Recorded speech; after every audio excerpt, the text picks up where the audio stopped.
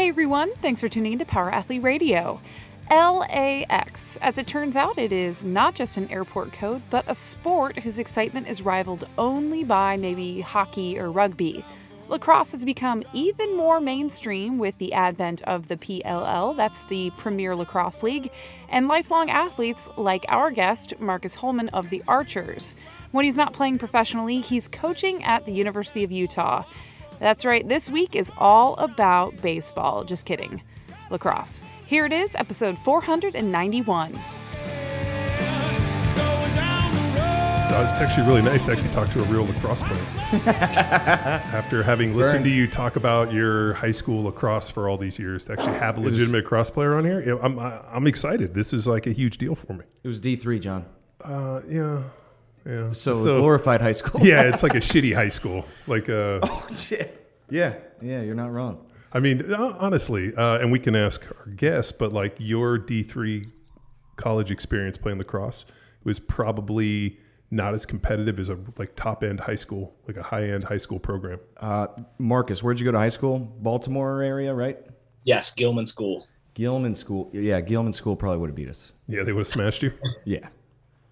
Okay. And not there's anything wrong with that. Marcus, how many guys on your team like went to go play some ball? We probably had at least 6 or 7 guys go Division I. Yeah. And then we probably had, another 3 or 4 played D3. But the guys that went and played Division III actually really enjoyed their experience. I don't know if you had a great experience with it or not, but, it's a little less structured. You're able to, travel and maybe, study abroad for a semester. Life as a Division I athlete is pretty demanding. It's like a full-time job. So, yeah, we had a good mix of both. Now it's even more with some of those high schools in the Baltimore area. Those teams are stacked. Yeah, and it continues to be. Would you say Baltimore or Long Island is the place? Oh, I got to rep my hometown for sure. The 410. There you go. And our 2 other members on our Utah coaching staff are Long Island guys. So I'm in the minority there, but I got to rep Baltimore. Sweet, man. Yeah, I'm excited for this one. We got a lot of ground to cover. I shot you some questions talking multi-sports, given scope of the PLL to listeners that may have no idea that league exists. And, man, life as a professional athlete / coach. Let's roll right into it, man. Yep. Why not lead off with giving 2 to 5 minute introduction, athletic career, coaching career. Don't feel like you're constrained to 2 to 5 minutes. Just go Texas. Stop putting fucking labels on people, dude. Is this a lacrosse thing? Labeling? Yeah. No. You're like, hold on, I got a piece of tape to put on your helmet. Yeah. Bring it back. All right, Marcus, go. Cool. I'll try to keep it interesting for the listeners. My name is Marcus Holman. I was born and raised in Baltimore, Maryland, as I just mentioned. Played my college lacrosse at the University of North Carolina, so I'm a Tar Heel. Amazing 4 years in Chapel Hill. Some of the best memories of my life down there. After college, I had the epiphany that most college athletes do of, holy shit, I'm done playing. I have no idea what I want to do with my life. And I was fortunate enough to have some success down at Chapel Hill, being an All-American a couple times and a finalist for the Tawar Town Award, which is pretty much the Heisman Trophy of college lacrosse. And at the urging of my dad, who was an assistant coach at the time at UNC, he was like, you've had some success with lacrosse. Like, maybe you should just stick with it. You can travel and do clinics and do private lessons. And at the time, a goal of mine was to make the world team, Team USA, which was we were preparing for the 2014 World Championship. So long story short, I stuck with lacrosse. The sport has given me pretty much everything in my life. Relationships, my fiance I met through the game. And it's taken me to some of the most amazing places on the planet. And I'm very fortunate to have it. And I'm currently living in Salt Lake City. I've got my 30th birthday coming up in a couple weeks. We're closing out the season. I'm an assistant lacrosse coach at the University of Utah.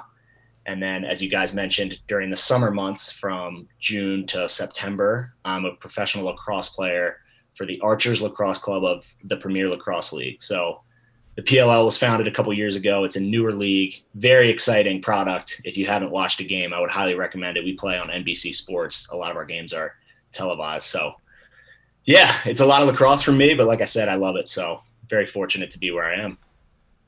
Yeah, let's lead off with the PLL.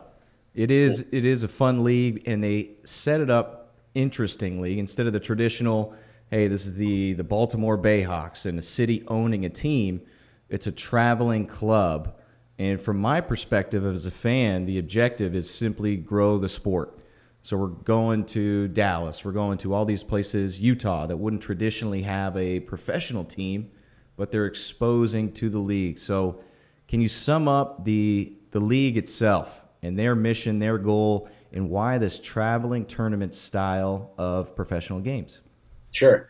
Yeah, I think, it's interesting as you look at, professional sports in 2021, right? It almost seems like the athletes are bigger than the organizations.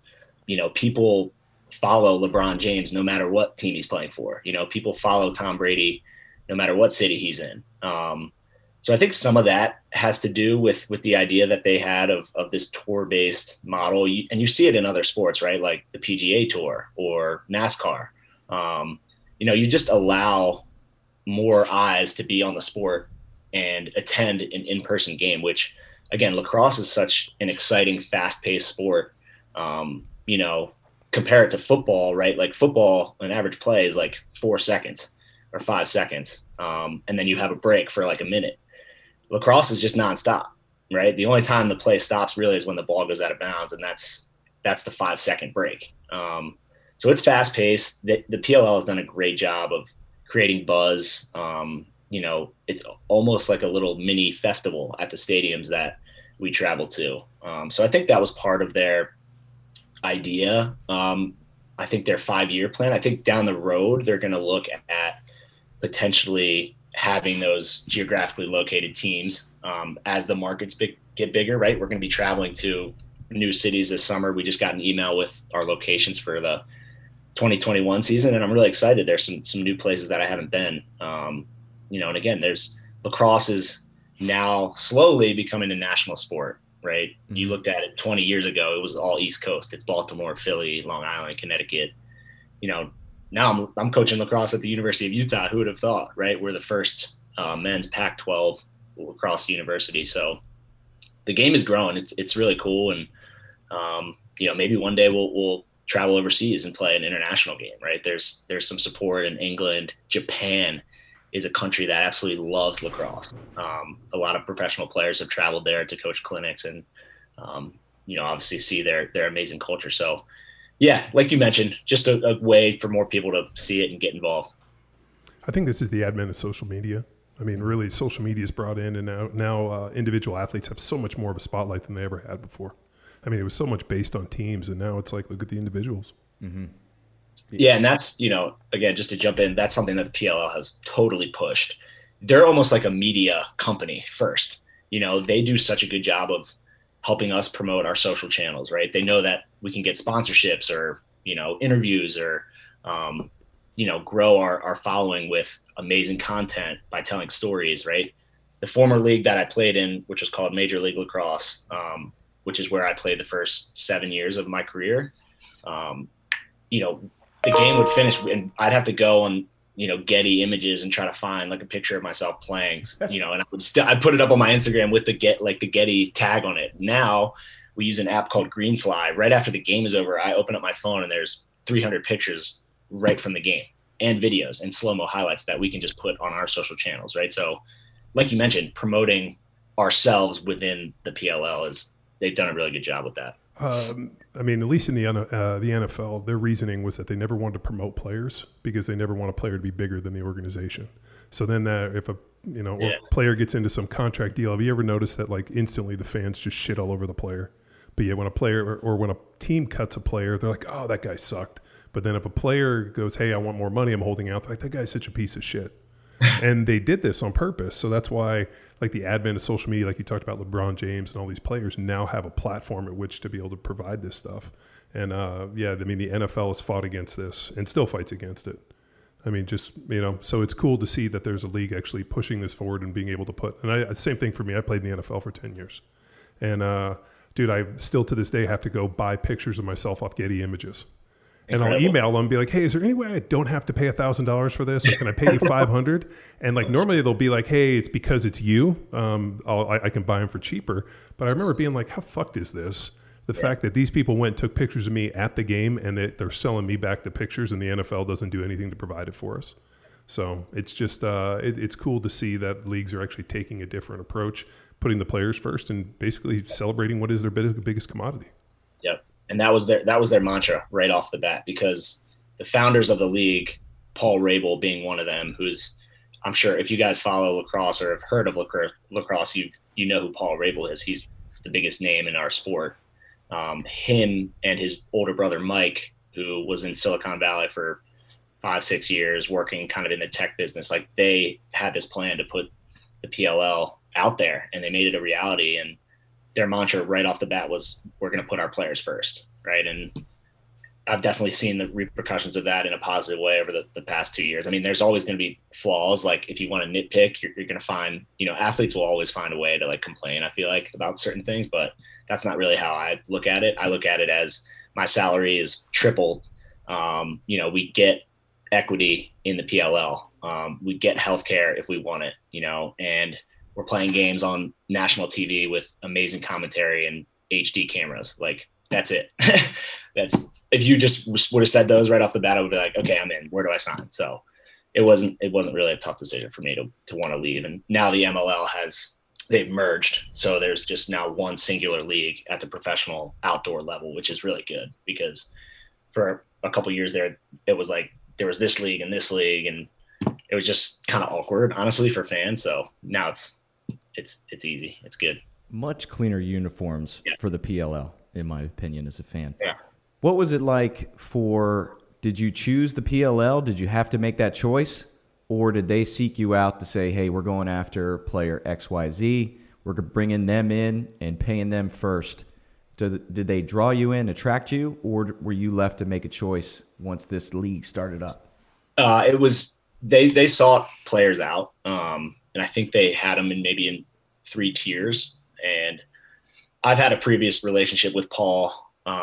We played on Team USA together in 2014 and 2018. So, we're friendly. And when he was pitching it, he pitched it to myself and my other 2 assistant coaches out here, Will Manny and Adam Gittleman, who also play on the Archers, which is amazing. We'll get into that later, I'm sure. But, it was cool. It was a great opportunity. And he listed those things that I talked about. And it's not like, if you would have told me, like, I'm going to pay you to play in a lacrosse game at any point in my life, I'd be like, okay, I'm in. I don't care about anything else. But it did get to a point where, after playing 6-7 years, winning a championship, it's like, okay, can we like legitimize this? Like, and I still have to tell people kind of, what the MLL is, like where I play. And, I just think they've done a better job of legitimizing professional lacrosse. And that feels good to be a part of as a player. Yeah. Compliment to the fan experience. I haven't been in person, but aim to. Can you give us any hints on those locations, or is it all? Well, actually, can you get into the idea of a festival? So there's different teams, and you guys all travel at the same time to different locations and play a number of games? Yes, correct. So this year, let's say Baltimore. Let's say Baltimore's a location. I don't know if he's giving away cities or not. I don't want to pressure him. Oh, no. I mean, why would he do that? Yeah. Let's just hypothetically say Baltimore was one of the cities. There's going to be weekends where we're going to play double headers. So the Archers play the Whipsnakes Friday night, and then we would have Saturday off. But on Saturday, the Chrome is playing Chaos and the Water Dogs are playing the Atlas. And then on Sunday, we would play somebody different. So there's going to be a couple weekends where you're playing Friday, Sunday, which I think is fun. It's definitely going to be demanding physically on your body, but you're able to – sometimes the tough thing about only playing 12 or 13 games spread out over the entire summer is you don't get that like immediate feedback. And since we travel in as players, like we don't practice a lot. So it's the best team for the first 2 years has been the Whipsnakes. their roster is like 97% comprised of Maryland alumni. So all those guys have played together within the past 6-7 years. Like their defensive unit is the same defensive unit that they had in college for 2 or 3 years. So they've been pretty strong because that chemistry is there. And we don't practice Monday through Friday and then play Saturday. You travel in Friday, you practice, then you would play Saturday, and then you leave and go back to your, whatever you're doing. A lot of guys work in the lacrosse industry, but some guys still have real estate jobs, or, a couple guys work on Wall Street. Like it's tough to develop that chemistry. So I think playing on Friday and Sunday, this is my point, will be fun because you can get that immediate feedback, make adjustments, and then go turn around and play another game. So that's kind of what a normal weekend would look like. And then for the fan experience, right, you can obviously come to an individual game, but they like to promote it as kind of a weekend experience. Like you come Friday night, then you'd come Saturday, you have an accuracy shooting contest outside the stadium. You have a shot speed contest. You have giveaways from a lot of these lacrosse companies. You have a DJ. So just kind of a fun experience for kids. Do you feel that was based off the success of the lacrosse Final Four on Memorial Day weekend? Yeah, I definitely think that's been the pinnacle of our sport forever. And it's kind of interesting, right? Because people look at the Final Four like it's this mecca and it's everything. And then guys would leave and go play professional, and like, you wouldn't really hear about it. The buzz would drop off. Yeah, right. So just trying to equal that. And I do feel that we're going in this direction, and, professional lacrosse, I would say, is just as popular now as college lacrosse, in my opinion. I could be wrong, but I don't know if there's a poll out there or anything like that. Don't fact. Is it because nobody's been exposed to it? I mean, I think the first lacrosse game I ever saw was in college. Yeah. I grew up in Southern California, so it was just not something that anybody played. And we went to college, and I got to go see a lacrosse game, and I was like, oh, this is actually pretty exciting. Did Cal have a women's team? Yeah, they had a women's team. So we watched the girls play. It was it was cool to watch. It wasn't until I saw guys play where I was like, oh, I get it. This makes a lot more sense to me, just from the the violence and the standpoint. I'm like, you got helmets and you got sticks. Like, of course you're going to hit somebody in the face with it. Illegal violence. Yeah, I liked it. It was good. No, it was fast paced. Looked fun. To your point, I definitely think the exposure piece of it is the piece that has been missing. The prior league, the MLL, we were locked into a contract with this company called Lax Sportsnet, which is like a mobile app that you can watch all the games on. You pay a set price and you can watch the games. But again, I had my parents signing up for this app to watch the game, like stream it on their TV, and the quality just like wasn't good. Like the cameras are blurry, like the camera work is shoddy. You can't really see the ball. Like some broadcasts didn't even have replays. It's just like, that's not a good viewing experience for the fan, especially the casual fan. Like the casual fan's not going to sit there and be like, this isn't fun. And that's why, again, trying to broaden our audience, like the Lax diehard is probably going to watch it no matter what, right? Like my dad will sit there and watch, a grain of sand if you can like see the lacrosse through it. But, pairing up with NBC and having HD cameras and having legit commentators, HD replays, slow-mo, like that's the stuff that makes lacrosse exciting. Like you can watch the highlights. They're amazing. I think the media team in the PLL is one of the best in sports, and they've won a couple awards in their early going here in the first couple of years. Like they do an amazing job. So, it's growing, it's getting there. It's definitely a process. I think it'd be cool to see in the next 10 years, somebody sign $1 million contract to play pro lacrosse. That would be amazing. I don't think I have 10 years left in me, but you think that's 10 years out? Maybe 20. You think it's 20 years out? Okay. Yeah. So what do you think it needs to happen? Big time sponsors. I mean, you're going to need TV. If you look at the NFL like TV deal or like the salary cap and all that, it's basically paid by the TV industry. So like the media deal gets cut, and then that's where that money gets funneled. So it'd be interesting to see if they're able to take it onto mainstream TV and then actually get some TV deal, and the revenue would be able to flow back to you guys. And again, it's still relatively young. Like the MLL was founded, I think, in 2001. So it's been 20 years of professional lacrosse, right? So, when was the NFL started? In the 60s, maybe? The league merger, AFL and AFL? That was in the 60s. But before that, like 1800s probably. I mean, when the first NFL teams. First NFL, well, first professional college, football teams were probably like around the turn of the century. But Yale, Harvard, ended in 1800s, and then the forward pass was invented by FDR. Yeah. Fun fact. That's right. So whenever the hell he was president, nobody knows. Nobody knows these numbers. But I mean, think about how long lacrosse has been. Isn't it like a Native American sport? Uh-huh. Yeah. It's the American pastime. Yeah. So why is it? I mean, why has lacrosse never really gotten a chance on the national stage? Dang, you guys are hitting the hard-hitting questions this Monday morning. Geez, I'm only halfway through my. Well, I mean, you did go to North Carolina, so you should be a pretty sharp dude. You probably have thought this stuff. And I only make that joke because my wife went there for grad school. Nice. It originally was a Native American sport. They founded it. The fields used to be miles long. They used to play it kind of as to either settle disputes between tribes. They would play lacrosse. And I think I'm glad, again, I think about the PLL, just recognizing that and storytelling about the history of our sport. It's something that again, the casual fan, the viewer would be like, wow, I didn't know that. But it's actually the first sport that was ever played, if you want to follow those guidelines. And I believe that. So it does have a spiritual element to it. I feel it when I play, when I hold a stick in my hand. I probably have a lacrosse stick in my hand 330 days out of the year, I would say, between coaching and playing.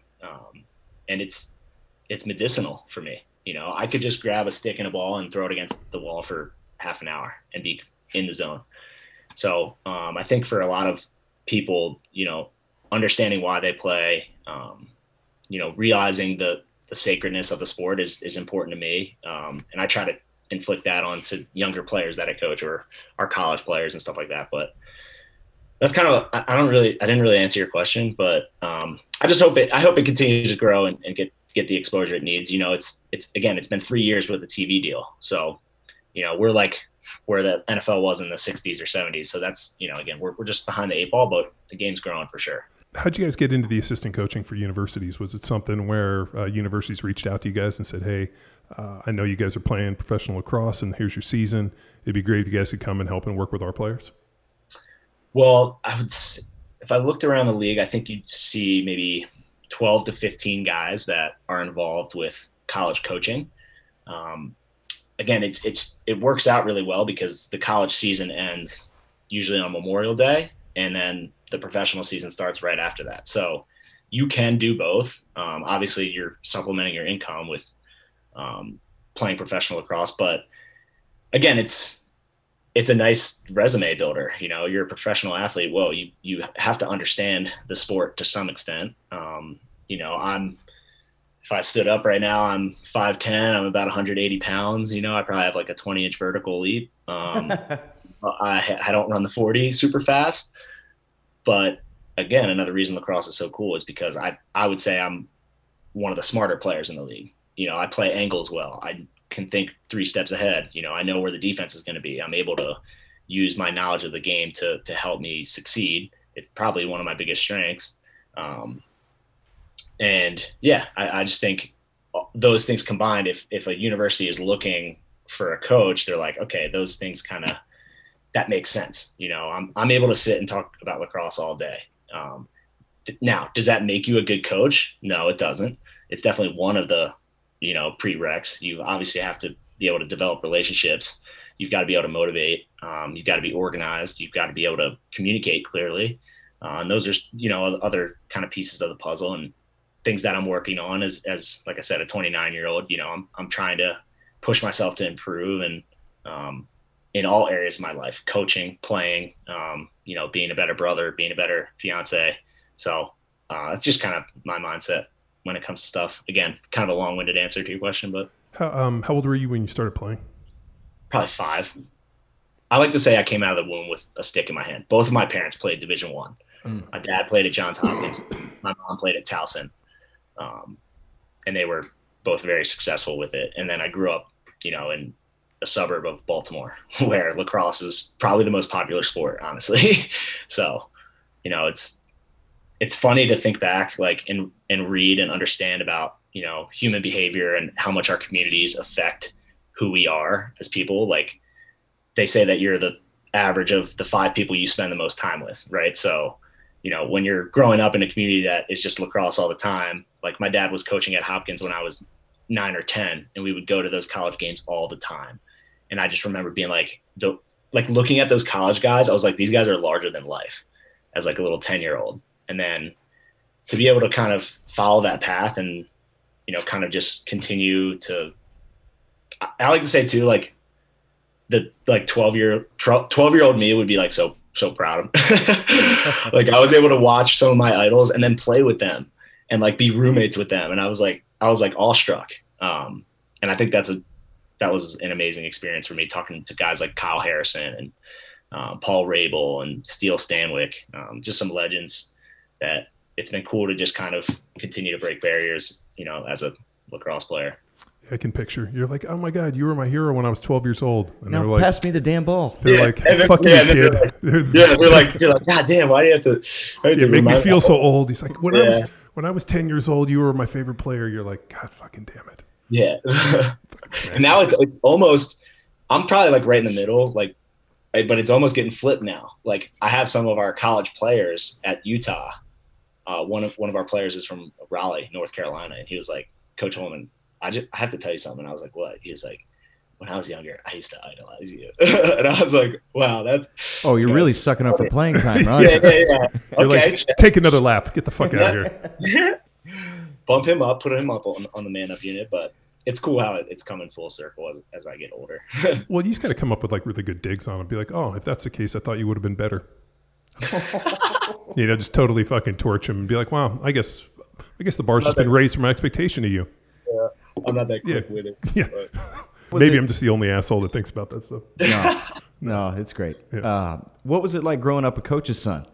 Like, did he ever cross that line from dad to coach when following your games as a kid? Yeah. Well, I have an amazing dad. He's the best. We're like best friends. Again, he's the head coach at the University of Utah. So he is now my boss and my dad and my coach, still my life coach. But yeah, you know, he his biggest strength as a coach is his ability to motivate and just be honest and truthful. You know, I think some people shy away from that. Like if you're doing something wrong in practice, he's just like, fix your shit, you know, like, and he's not afraid to smack you on the ass, but also like put an arm around you if you need it. You know, his ability to just like develop relationships as a coach is honestly second to none. But circling back as like maybe like a 12-year-old, he was coaching our rec team in Baltimore, and we had a pretty good little squad. We were scrappy. And I just remember him just getting on me, you know, and as a young athlete like that, you don't really know how to, you know, you're just trying to figure it out. You have good days, and then you're trying to figure out how to deal with, you know, when you miss every shot and you turn the ball over. And he was just riding me so hard this one game, just like on me. And in my eyes, it was like, okay, he's not even coaching anybody else. He's literally just singling me out. So in the car after the game, I was so scared. I was so nervous. I was like, Dad, you got to stop yelling at me. Like, treat me like the other players. Like, that's not fair. Like, it's not helping me. And I was like, I got into him as like maybe a 12-year-old, or I don't know, maybe 14 or whatever. And he was like, I think it just kind of took him aback a little bit. And he was like, wow, okay. Like, I appreciate you saying that to me. And I do remember that as like a moment in our relationship where we kind of grew as a father-son, you know. And I think to any parents out there, you have to, I wouldn't know because I'm not a parent, but from the son's perspective, like you can, you know, if you're going to push, you got to like be able to hug as well, you know, and it can't just be all the time, like push, because you'll drive your kid to not want to play the sport. And luckily for me, we were able to find that balance, and I never felt like he was like making me go out in the yard and shoot. That was always something like I just wanted to do, you know. And I think my internal drive has always pushed me to the places that I want to go to. You know, and that's another thing with athletes is if it's not coming from within you, it's going to be tough to sustain. So, yeah. And did he push you to play more sports than lacrosse? Yeah. My childhood was incredible. We had a big yard.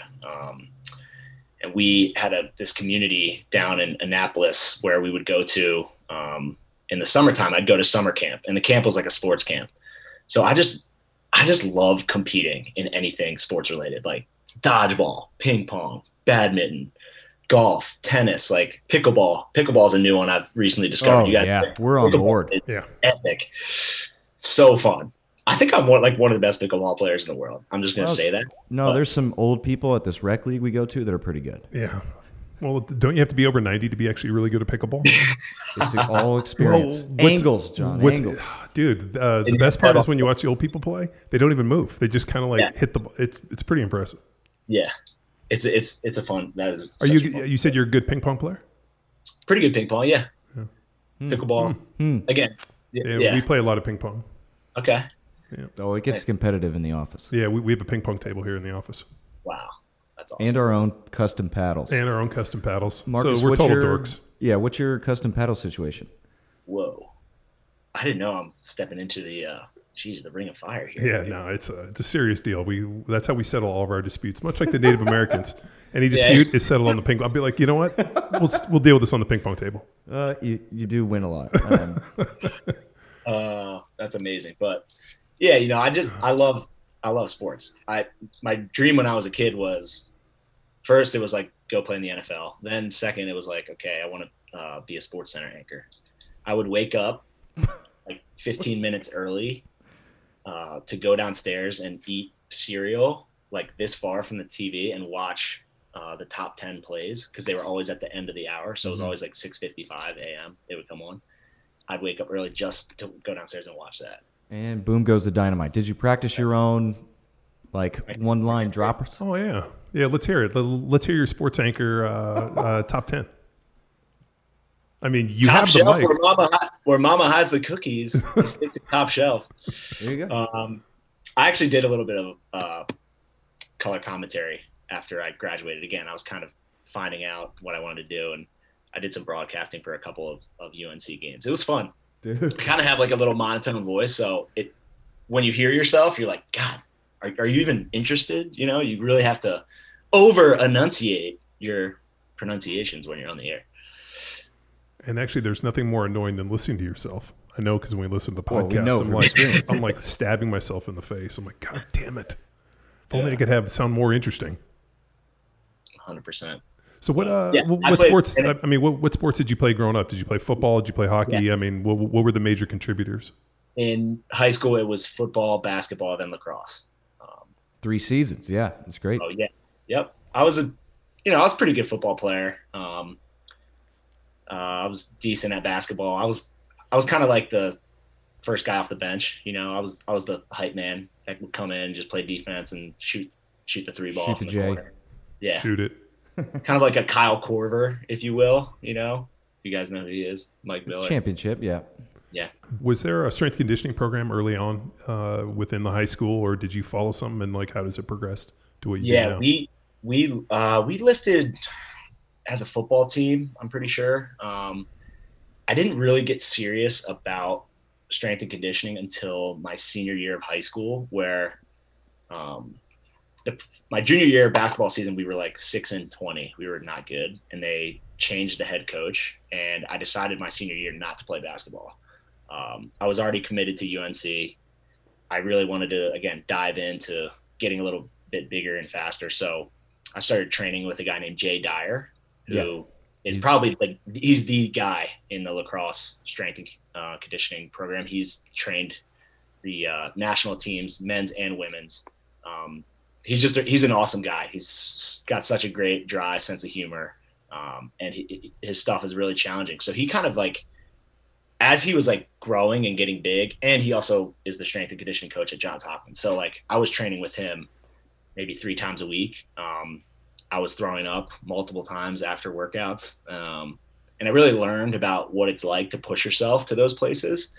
And I'm really grateful for that time because,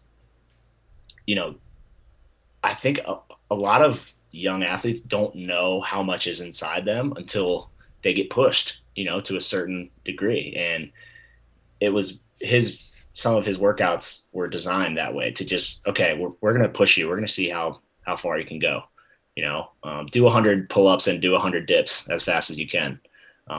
Put the treadmill on 12 incline and 12 speed and run for as long as you can. Stuff like that. So obviously physically I was growing, but I also grew up here. And I would like to say that, my mental game is strong. It's definitely grown. And it's something that you can't neglect as an athlete. You can't try to just, go through the motions and not address the conversations that you're having with yourself, or not read. There's so much knowledge out there to read about the mental side of sports. It's really something that I've enjoyed as I've grown as an athlete.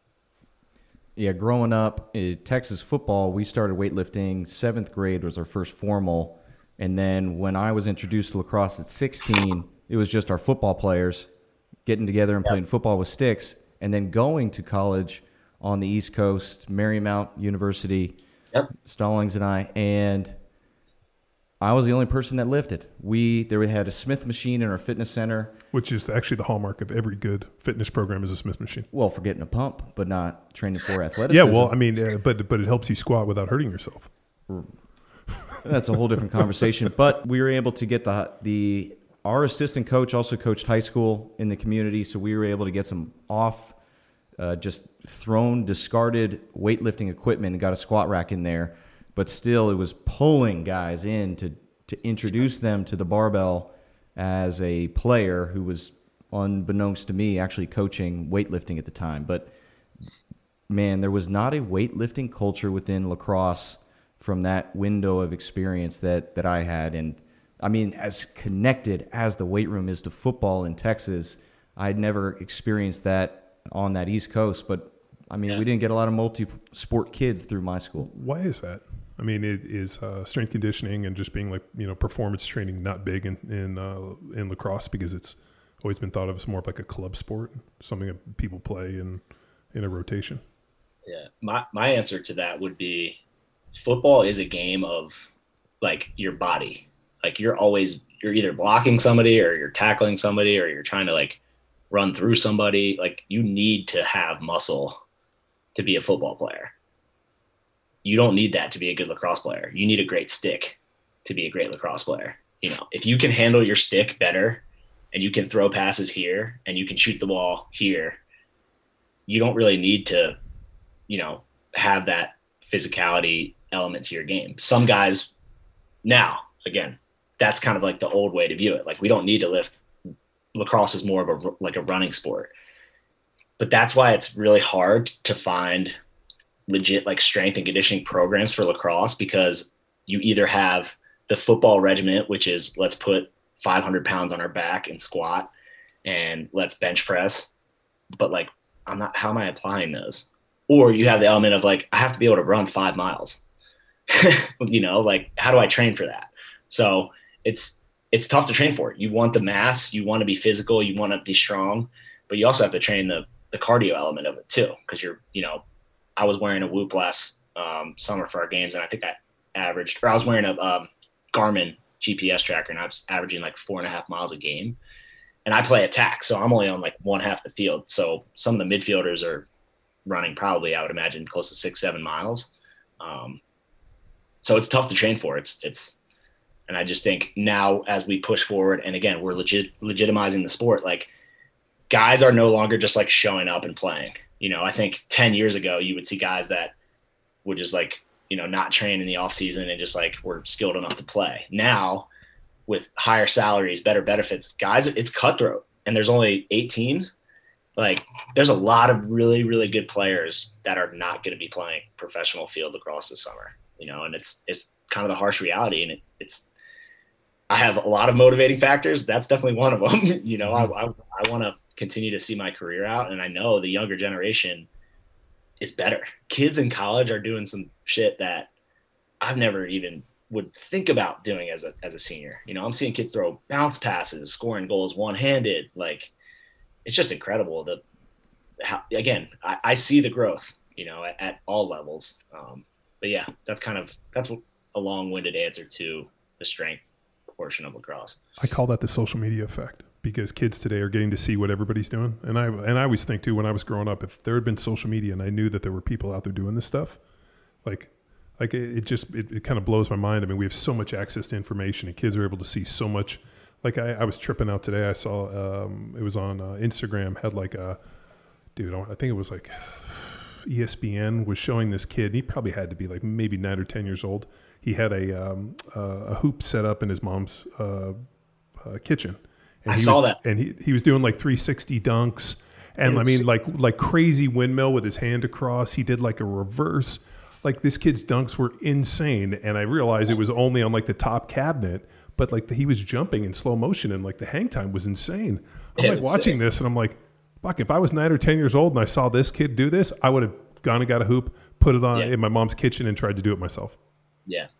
And now it's like there's this other element of professional sports where guys maybe just want to go viral, you know? And I think it's like I saw a couple times last summer where a guy catches a pass and maybe he could score it, you know, the fundamental way, but he tries to go between his legs because he knows that if the slow-mo highlight, you know, if he makes it, it's going to go viral. He has a chance to, you know, blow up and be on SportsCenter. His following goes up. You know, it's a weird dynamic there. I see so much of the positives of social media, but there's also some negatives. I'm sure you guys are aware of that. Well, what if he missed?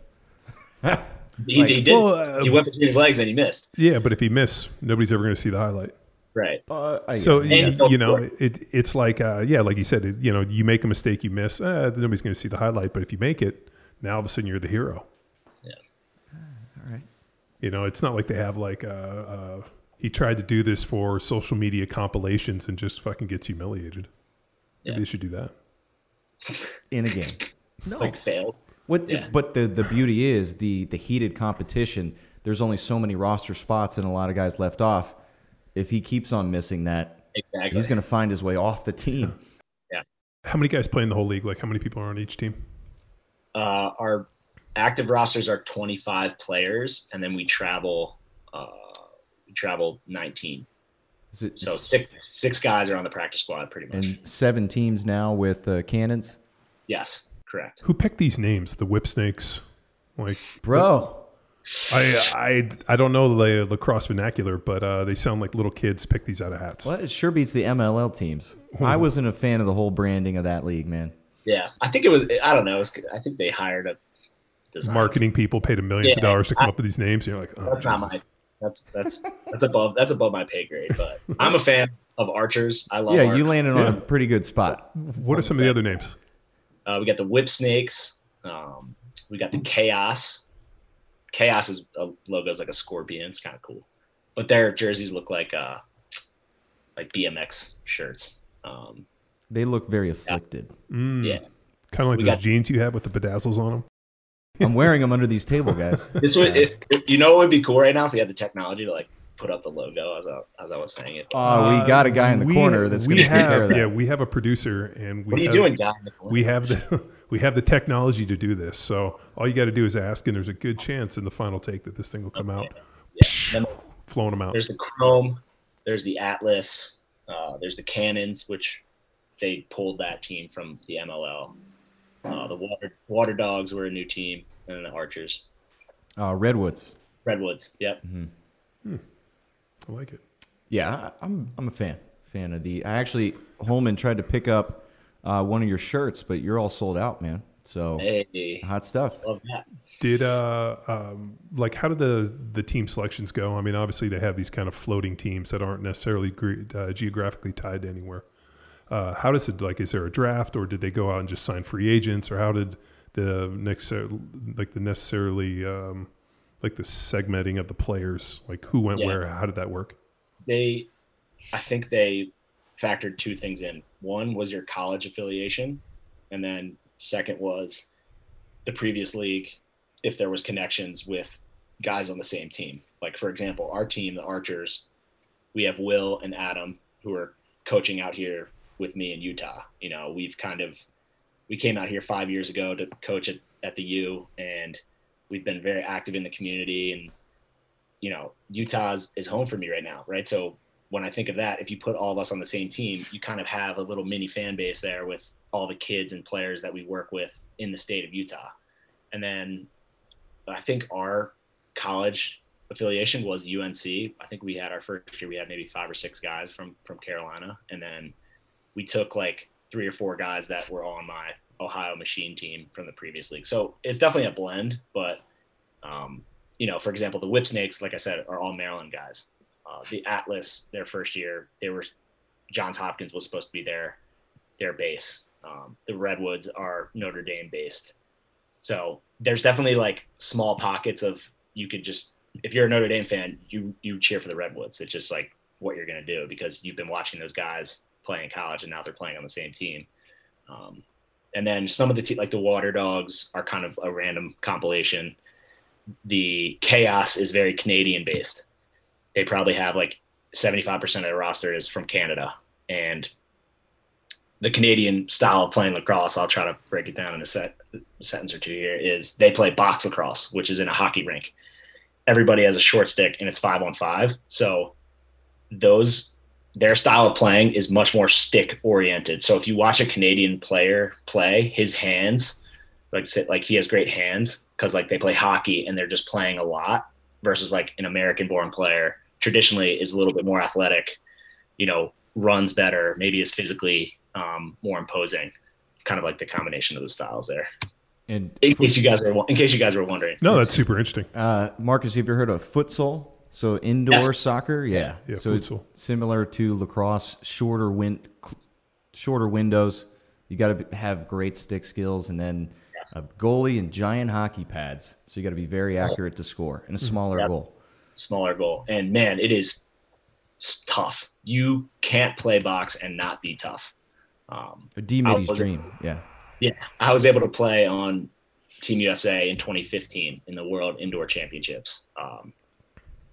I was trying to figure the game out on the fly. I was just running around like a madman and trying to score. It's fucking hard to score. That was always my downfall playing indoor lacrosse. It's just so hard to score. Did you wear shoulder pads indoors? Yep.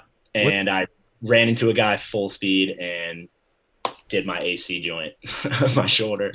What's the wave of no shoulder pads? Because as coaching kids, they see that at the pro level, and you know, you got to fight to actually have them wear the shoulder pads. I'm going to be honest. Like, I don't know why that like became a thing. Again, I think it's just like the casual nature of maybe the previous professional league, and it's just like a little bit heavier, you know, we're playing in the summertime. It's 85 degrees down in Atlanta. Like that added, you know, weight, those 2 or 3 pounds, like can take a toll on you. So I don't know.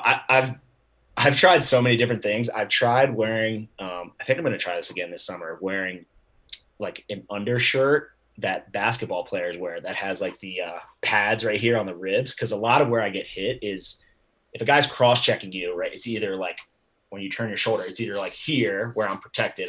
You wear an elbow pad that covers kind of your arm, or it's like on your hips, which you can't really wear, you know, unless you're wearing a football, you know, padded leg suit, you're not going to have protection there. So just thinking about like protecting my ribs a little bit more, but knock on wood, I've had a. So the pros don't wear shoulder pads. Less is more. Correct. I get that. Yeah. The goalies, they're even wearing less. I mean, have you guys ever noticed anybody in the NFL wearing pads in their pants? No, like no knee pads for DBs. Dude, a lot of guys, like nobody wore thigh pads. Nobody wore hip pads. Most people. Yeah. I used to wear thigh pads because unfortunately I got speared in the thigh and I was super nervous about it. But for the most part, like nobody ever wore any pads in their pants. And then we would take our shoulder pads and we'd fucking cut them up and make a bunch of alterations and try to remove as much shit off them as you can. Is that to feel light or? Yeah, it was that like whole like ounces equals pounds kind of a deal. But I don't know, maybe it was psychological. But I guarantee in the NFL, if you told dudes they didn't have to wear shoulder pads, there'd be somebody out there trying to not wear fucking shoulder pads. Well, I want to get into recruiting. So you were a multi-sport athlete. Now you get the opportunity with Utah to go hit the recruiting trail, and you got a kid from Raleigh as an example. Do you personally look for multi-sport kids, or is it all now, hey, this kid plays on X club team, we can trust that coach, here we go, but he only plays lacrosse? Yeah, it's a lot of factors. I think if you asked me 10 years ago, I would say if the kid didn't play multiple sports, then we're not going to recruit him. But I think when I think about building our team now, this is our third year of Division I. I want lax rats. I want a kid that absolutely loves lacrosse, that eats, breathes, watches the pro league, knows who everybody is watching college highlights. Like, I want those type of kids around, because I think that our knowledge of lacrosse as a coaching staff is second to none, and I think just like that's important, so it's a balance. The other piece is developing those relationships with those club coaches. Lacrosse is kind of at a weird crossroads with like high school versus club. It's kind of like the basketball issue with the AAU and stuff like that. So developing relationships with high school coaches and club coaches, and then just getting on the phone and really having honest discussions with these kids, asking them, what are your aspirations? Like, are you just going to be happy, like making the team? Do you want to be the best? Do you want to be the best that's ever played? Like, and just kind of getting that feel for them. And, you're not going to go 100% all the time. But I think where we're at right now with Utah, we just got accepted into the Atlantic Sun Conference, which is that's going to be a conference that's starting next year. And that's exciting for us because these past couple of years, we've been recruiting kids really with no conference affiliation. With the only way we're getting in the NCAA tournament is if we run the table, and that's pretty unlikely. So it's exciting. And that progress has been reflected in the classes, the class that's going to come in next fall. And then the one that we're building right now that we're really excited about is our junior class. So it's exciting. Are there hotbeds that you recruit out of? I mean, obviously the East Coast. So coming from Utah, and you kind of, growing up in Baltimore, where the hotbeds of this stuff is. Yeah. So you're going there. Is it hard to convince these kids to go to Utah? Probably the only thing these kids know about Utah is Mormons. They're like, wait a minute, but I'm not Mormon. And you're like, well, we educate more than just Mormons in Utah. Yeah, and that conversation like comes up probably on like every other recruiting call that we have. So with COVID and stuff, there's been no travel to the campuses, so we haven't done any in-person recruiting. It's been all Zoom, and we usually have the families on the Zoom too. And sometimes the parents ask about what's the deal with Utah? You just got to explain. It's just part of the state. I think Utah is one of the most underrated states in our country. It is absolutely beautiful. Is this your pitch you're giving us right now? Well, somewhat, yeah. Dude, I Come on out I and was go in to that exact same position. So as a senior in high school getting recruited, I got hit up by BYU. And my first question is like, don't you have to be Mormon to go there? And they're like, no, but you have to adhere to all the Mormon principles and everything that, and they went through all this stuff. And the coach wasn't Mormon. He's like, I get it, dude. All right, see ya. And that was it. Yeah. The University of Utah is definitely different. I think BYU is like 98% Mormon. The University of Utah, I think, is maybe 30%. But anyways, like this place is amazing. I've loved living out here for the past couple of years. It's been such an incredible experience. But back to your point, I'm from Baltimore. My dad, we grew up in Baltimore together, and then our two other assistants are from Long Island. And again, we're getting to that point where it's like, I'd almost rather take like the fifth best player from a Baltimore area school than like maybe some kid that's like dominating out in Oregon. It's just kind of like, you got to factor in the level of competition he's playing against, the level of coaching, like his IQ and stuff like that. So not to say that we aren't recruiting West Coast kids. We have a lot of kids from we have kids honestly from all over the country. But you're going to lean towards the Baltimore, Phillies, Long Island to start.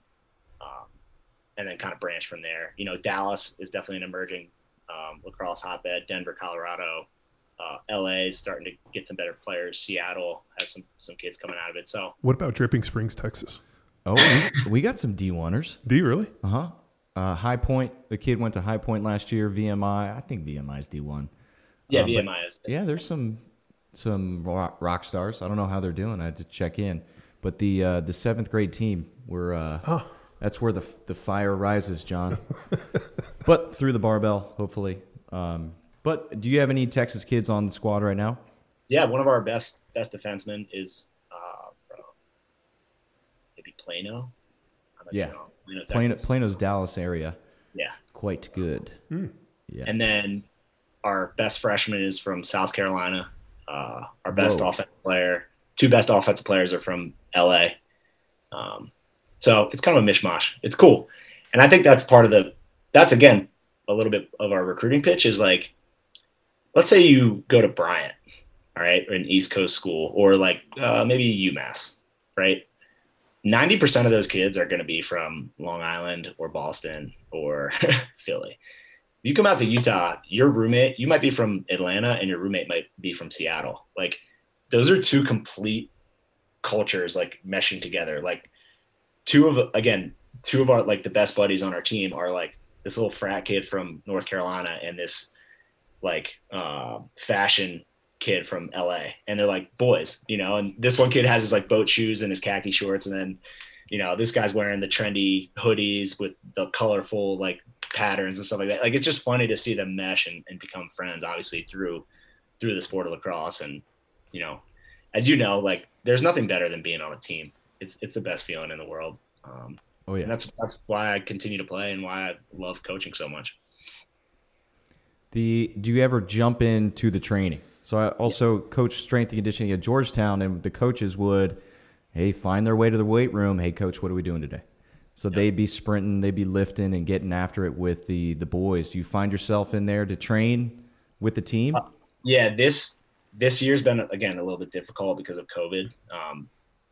The weight room protocols are kind of shitty for our guys, to be honest. They're working through it, but hopefully next year it's back to more normal kind of routine. But and this is actually the first year that I've worked with a personal trainer who actually was our S&C guy at Utah for our first 4 years, and then decided to branch off into the private sector. And now I train with him 4 times a week, and then I'll jump into practice, probably every other week, just to replicate that speed of the game. The pro game is obviously faster than the collegiate level, and but it's still like, it's hard, because our season for the PLL starts June 4th, and we'll have a week of training camp leading up to it, and then we're off to the races. So I definitely think that gives me an advantage because I'm able to kind of compete and see those live reps and get slashed, before the season starts, which feels good. So yeah, it's fun. I love it. One hand definitely feeds the other. I think being a player helps me coach better. Again, I'm just like, I have to study the game. I have to kind of think, what are the new kind of flows or the new offenses or schemes or stuff like that. And then I think being a coach helps me be a better player too, because, I coach the fundamentals, and I have to remind myself of that sometimes too. Like, hey, bend your knees when you pick up a ground ball. Like, don't shoot this between the legs to try and get on the highlight reel. Just like finish the goal, score for your team. So stuff like that. Yeah. Did your boys ever call you out for like, hey, coach, I saw that one-handed ground ball? I think there's been a couple subtle chirps, but nothing major. Do as I say, don't do as I do. Exactly. And I try. That's like the toughest part is I would never tell my guys something that I would never do on the field. So I do think they appreciate that, and I just want to be honest with them. Any training partners with the new personal trainer, or is that all one-on-one stuff? So we have a crew out here. Again, Will and Adam, the assistant coaches at Utah. They're my training buddies. Will's a lefty attackman. I'm a righty attackman, so we're able to feed each other when we go out and shoot. Adam is a goalie, so we're able to shoot on him. Perfect. If we want live reps. Yeah, it's amazing. It's a little brotherhood we got out here. And then we have Kyle Hartzell just moved here, who's been a professional lacrosse player his whole career. Played with him on Team USA. He just moved here from California, so he's jumped in and started training with us. So again, it's great. I'm, like I mentioned earlier, I'm pretty internally motivated. I would go out and do the shit myself, but it is fun to have other people around, and you get some Meek Mill going, you get some Rick Ross playing, you get some Rage Against the Machine on the speakers, and you start getting after it. So it's fun. Let's stick with that. You said you're pretty internally motivated. And were you captain at UNC, so leadership role in that respect? And now you certainly are a leadership role as a coach. Yeah. Man, are you finding is there less or more internally motivated kids that are joining your team? Or is it drifting away as, parents change, kids change, community changes in the U.S.? It's a good question. There's definitely helicopter parents out there that are just trying to just live their lives through their kids, and don't allow them to kind of step out and take chances and take risks. I mentioned that community that I grew up in the summertime with, going to summer camp there. Like, I would leave our little house at 9 a.m. and I wouldn't come back until 5 because I was out at camp all day. I was on my own. I was exploring. I definitely think some of that is missing, and it's like little neighborhoods and communities and stuff like that. That's such an amazing part of being a kid. You have to learn how to fall and scrape your knee, and you can't go crying home to mom or you'll be labeled as the crybaby. You have to tough it out to be a part of the crew. But I something I've just discovered that I like to say about leadership is that it's a choice. I do think some people are born with that. I've always felt like I wanted to be at the front of the line. If we're running cross country in 5th grade, I wanted to win the race. If the coach brings us up and we're in the huddle, I want to be in the front. So I do feel like some of that I was born with, but it's a choice that you make to be a leader. It takes courage to step in and tell someone, hey, that's not the way we fucking do things. We do it this way. To be able to communicate with your coaches and the rest of your teammates, to have humility, because normally leaders are some of the better players, right? So not putting yourself ahead of the team, and being able to, again, take a stand when things aren't going well, and, encourage guys and, push them to be their best. So I always found that really fun. Definitely in high school and in college as well. I was actually solo captain my senior year at UNC. So that was a pretty big responsibility. That's honestly might be the highlight of my life. But again, that was the label, but I had 3 or 4 guys that I had so much trust in that pretty much by the end of the season, they were captains too. So it's fun. I definitely relish, being a leader. I'm not afraid to get in the huddle and fucking fire guys up. I grew up watching Ray Lewis and I idolizing him. How could you not want to get in the huddle after that guy? John's a big Ray Lewis fan. Oh, God. Are you joking? I fucking hate Ray Lewis. Sarcasm. That's all right. Dude, I played for the Eagles. Okay. So we used to have to go down to Baltimore and see fucking Ray do his 20-minute dance in sir. pregame and just be like, this is the fucking worst. I'm going to absolutely murder this fucking dude. No, it got the other team riled up, right? Dude, have you ever seen, they stopped doing it, but they would fucking pan to the other teams and you just see dudes just sitting on the bench being like, you got to be fucking kidding me with this guy. The fucking dance and the whole thing, like to the point where they cut players, because they'll announce players to run out. So they always did the defense with Ray, and then they just stopped announcing anybody because Ray would take so long, and they were like, "Fuck, this dude's gonna dance for 20 minutes. We got to figure something out on this thing." And then I remember one time we went down there and they're like, "Hey, we got to go out early," and they were trying to figure out extra time to give Ray to. I'm just like, "Fuck this dude and his dance." This is fucking. I'm gonna murder this dude. My question this is off topic, but what did Ray Lewis do non-home games? Did he just get his boys around him and then do it in the middle of the huddle? No. Yeah, before the game he would do something, but I know when they would have the offense on away teams or on away games, they would call the offense first and they would introduce those guys. And I think Ray would just bring his little posse and do it on the sideline. It's fucking awful.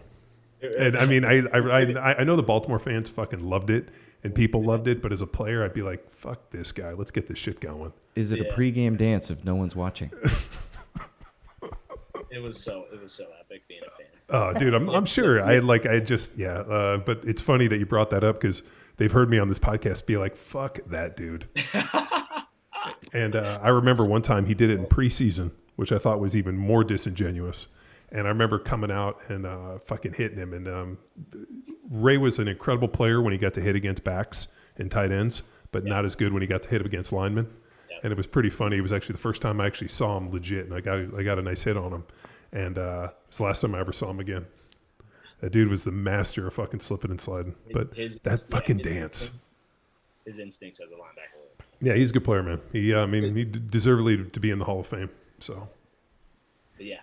But I mean, what we could do is get into a little bit about how the mob runs Baltimore, and how it's called Baltimore. There's no T in there. Well, I know, but how the mob runs it, and then Ray got in trouble with that deal down in. I don't think we should go there. Down in Atlanta, and who was it? Art Modell had to call in some favors to make that shit go away.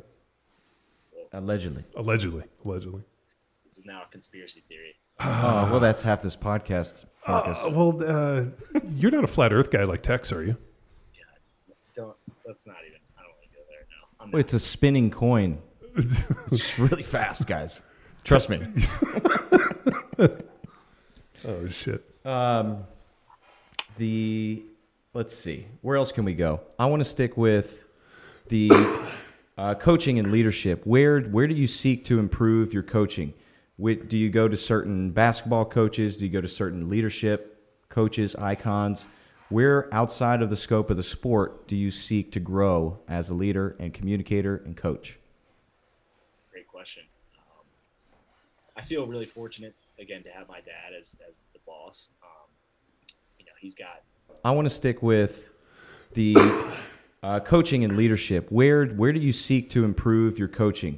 Do you go to certain basketball coaches? Do you go to certain leadership coaches, icons? Where outside of the scope of the sport do you seek to grow as a leader and communicator and coach? Great question. I feel really fortunate, again, to have my dad as the boss. He's got 40 years of coaching and business experience. He kind of went back and forth between coaching and starting his own mortgage business. When the housing market crashed in 2008, his business pretty much went under. And that's what forced him to kind of get back into coaching. He had to step away from that. So the reason I say that is because he knows how to deal with people. He's such a great, again, I talked about, he's obviously my dad, but he's such a great mentor to me. And I know our other assistants as well, because, Adam is 32, I'm 29, Will's 29. So we have a relatively young coaching staff, and my dad is 60. So he's able to really mentor and lead us. I feel fortunate to have him there. And if I'm struggling, I'll go and talk to him, and he's honest. He's as honest as they come. So he'll give me feedback, whether it's positive or negative. So, but yeah, and then I think we talked about social media. There's so many, motivational like pages or like Twitter accounts and stuff like that, where I actually follow, this is kind of a sidebar, I follow a couple of basketball like gurus on Twitter. The motions of basketball and lacrosse are kind of the same as an offensive coach. So it's kind of fun to we actually, our assistant coach and I, this is now, I'm spiraling a little bit. We sat in on a basketball practice at the University of Utah the other year, and we took a set play from them, and we've been using it in our offense. It's a pretty unique style of picks and movement and stuff like that. So again, I think inspirations can come in many different forms. I do like to read. I'm a Tim Grover fan. I think he's got a new book coming out. There's inspiration to be found anywhere. So yeah, I personally lean on the John Wooden and Pat Riley as of late.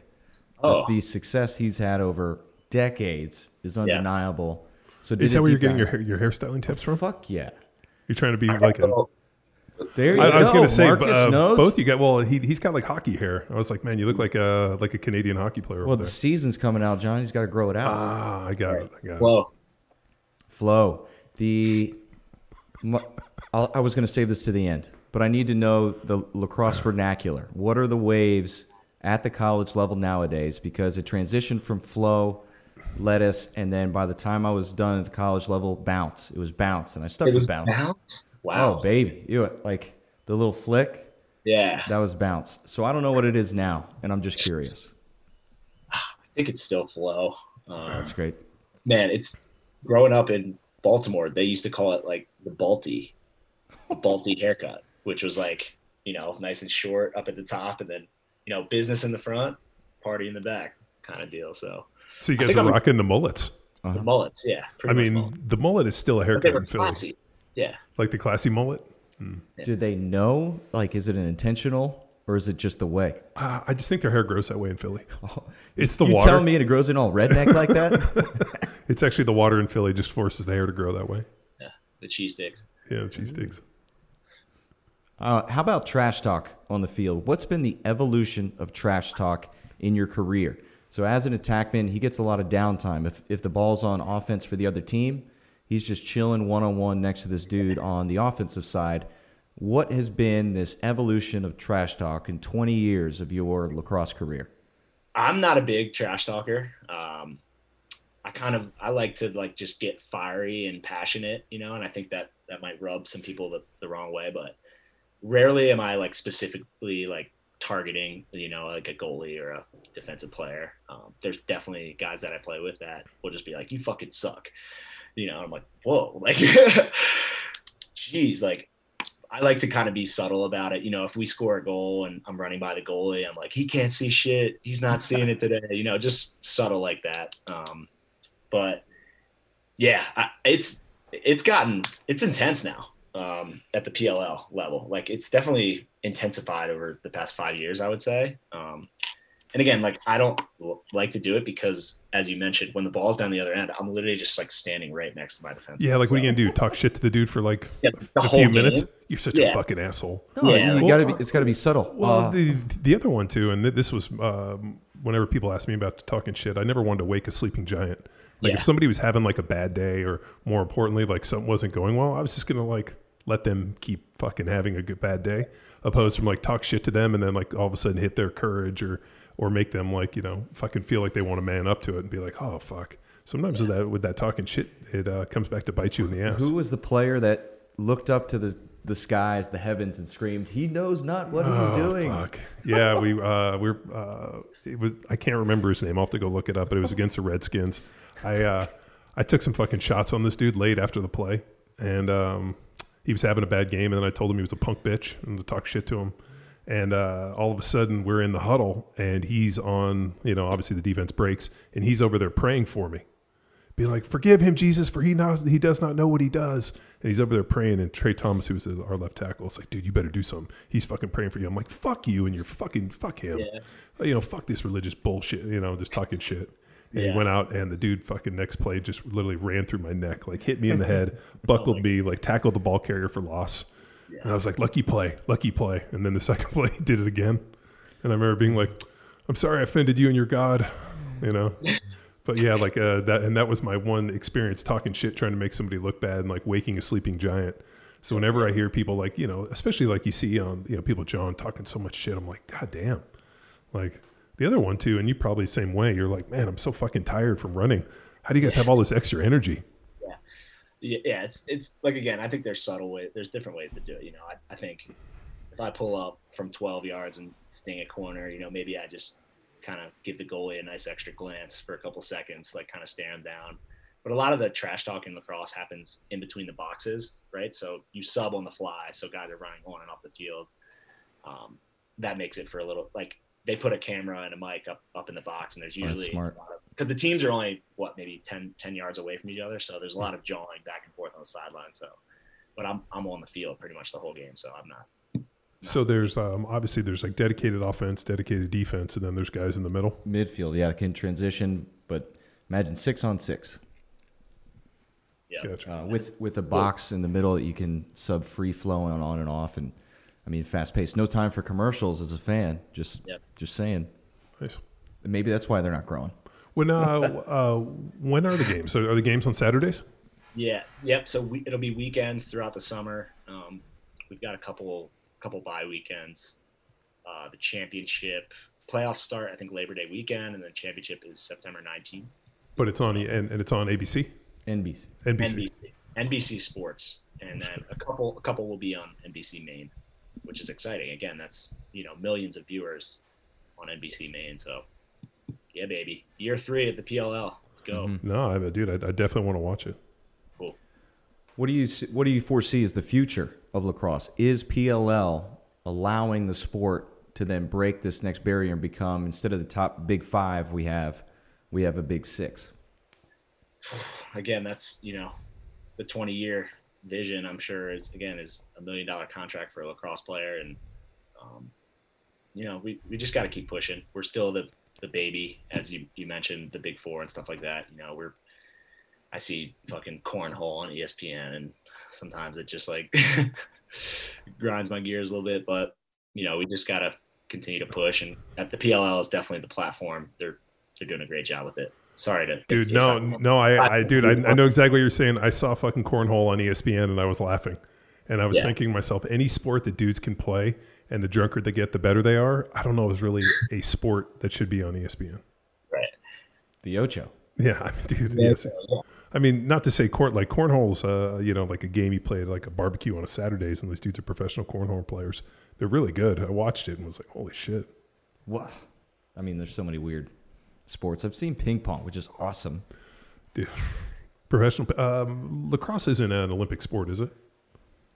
No, but it's being pushed pretty heavily. There's definitely some communication with the Olympic Committee and the World Lacrosse Committee. So the goal is LA 2028. Lacrosse is an Olympic sport, but what they've talked about is shrinking the field and making it pretty much a 5-on-5 game with like a 50-yard field, just so they can shorten the rosters so more countries can play, right? Like Argentina has a lacrosse base. There's guys down there that play, but there's probably only like 5 or 6 of them that are actually like real, that could compete against other countries, so all you need is 6 guys to have a legit team, instead of having a full roster of like 20 or 25 guys.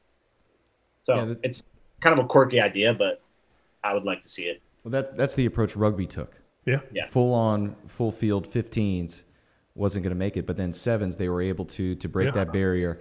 And last I checked, I believe it was 50 countries minimum need to play your sport, and that would have been tough for lacrosse. But the World Games has certainly expanded that. Marcus, did you play when they went to Israel? Yes. Is that the last one? Yep. Yeah. Gold medal. And usually it's just USA and Canada, essentially, right? With the Iroquois being right. Like, they're trying to push for one of those top 2 spots, but it's been USA and Canada for the past, 10 rounds. That is an intense game. Mm-hmm. I'll tell you, playing in 2 of those, 2014, we lost. 2018, we won on a buzzer beater. I've never been checked harder. I've never been in a more intense environment than a gold medal USA-Canada game. When's the next World Games coming up? That will be supposed to be, it's every 4 years. So it's supposed to be 22, but I think, again, COVID, I think it's bumped back to 23 now. Have they factored in PLL season for that? Because I know they're both summer. Yeah, we haven't gotten to that point yet because 2018 was the last year without the PLL. So it'll be interesting to see, because that is always an issue, creating the schedule around those guys that are leaving, because every player that's in that USA-Canada game is in the PLL. Yeah. So. Man, with the World Games, that's where, I guess, basically, what's the rule? My brother-in-law tried out for the Netherlands team, and his mother was born in Netherlands. So, that was enough for him to be considered for the tryout. Yeah. So a bunch of guys do it. Ireland that were, not Ireland born, still got the opportunity to get wear their colors. Yeah, it's cool. Like I had a teammate that I guess was maybe like 2nd generation Italian or something like that, or 3rd generation. He played for Team Italy. England is another one. So it's cool. Man. So I guess all that's left, man. Where do people go to follow you and support you for the upcoming season? Yeah. So on social, I'm Marcus Holman 1. Pretty simple. I wear the number 1. Can't miss me out there. Yeah. I like during season right now as a coach, I'm not usually as active on social with posting and stuff like that, but during the summer we'll get a little bit more creative. I fired up Twitch. What about your Ray Lewis dance? Oh, yeah. Like, do you actually have a Ray Lewis guest dance before every game? I don't, but I could, Well, I mean, if you're a big fan of it, why not? I mean, that might be good for social media. And if you come out and you're like, little Ray Lewis influence come out. You're doing the whole deal. The bird, is it supposed to represent like a raven flying or something? Nobody knows. Yeah. Nobody fucking knows. We need the Hot in Here queued up. Remember this last piece of that, the theatrics of that, they used to bring out the little patch of grass on the turf field so he could like pick it up and put it on his jersey. Oh, I didn't know that. Bust it out. Yeah, no, it's. You do Ray Lewis dance and tell me you won't get fired up. Dude, I just having been on the other side of it, it's just so painful to watch. But the fans absolutely go ballistic. Like they would wait for it. And I mean, he branded and marketed, and it was the part of the deal, you know? Oh man. How about pregame playlist? Like what's in your headphones when you're getting warmed up and fired up for the game? Yeah, I'm the DJ, so I kind of have control of what we're playing. Obviously, I'll take some requests, but I like some electronic music. Rage Against the Machine. I'll listen to rap. We're kind of all over the place, like with the pregame. So, Waka Flocka Flame is big. Grove Street Party. That's a great hype song. If you've never heard it, put that one on. It'll get you going. I do appreciate the Rage Against the Machine. Yeah. Bulls on Parade. No, I mean, well, it's dude, JJ Watt's theme song. Is it really? Well, no, it was the Texans D for a while, and then. No, but what trips me out is, Rage Against the Machine was huge when I was in high school, like when school was in the 90s. So it's interesting to see that like it's come back and people are still into it. I'm like, they're still raging. What's this machine? Are they? Do you remember that girl's like, why are they raging against everything? You're like, they've been talking about this shit for years. But no, that's good. Sweet, man. Yeah, dude, we appreciate your time, and we'll certainly be watching this summer. Yeah, man, I'm a fan. And following the college team as Utah grows and starts to be competitive, pulling kids from all over the U.S. Yeah, no, it looks like a fun game. I have 3 kids, and it's something that Tech's got the girls lacrosse sticks, and they still actually they use them in the house all the time, but more as weapons to hit each other. Hey, that's how it starts. So that's how it starts. But no, it's cool. I'd love to watch a little bit more of it, so I'm stoked to watch it. Cool. Awesome. Well, thanks for having me, guys. I enjoyed it. Thank you. Monday conversation. Sweet. All right. And now it's time for you to empower your performance. You can see Marcus Holman shamelessly promoting himself on Instagram at Marcus Holman 1, and visit PremierLacrosseLeague.com for a schedule of all upcoming games, including his team, the Archers. Until next time, bye!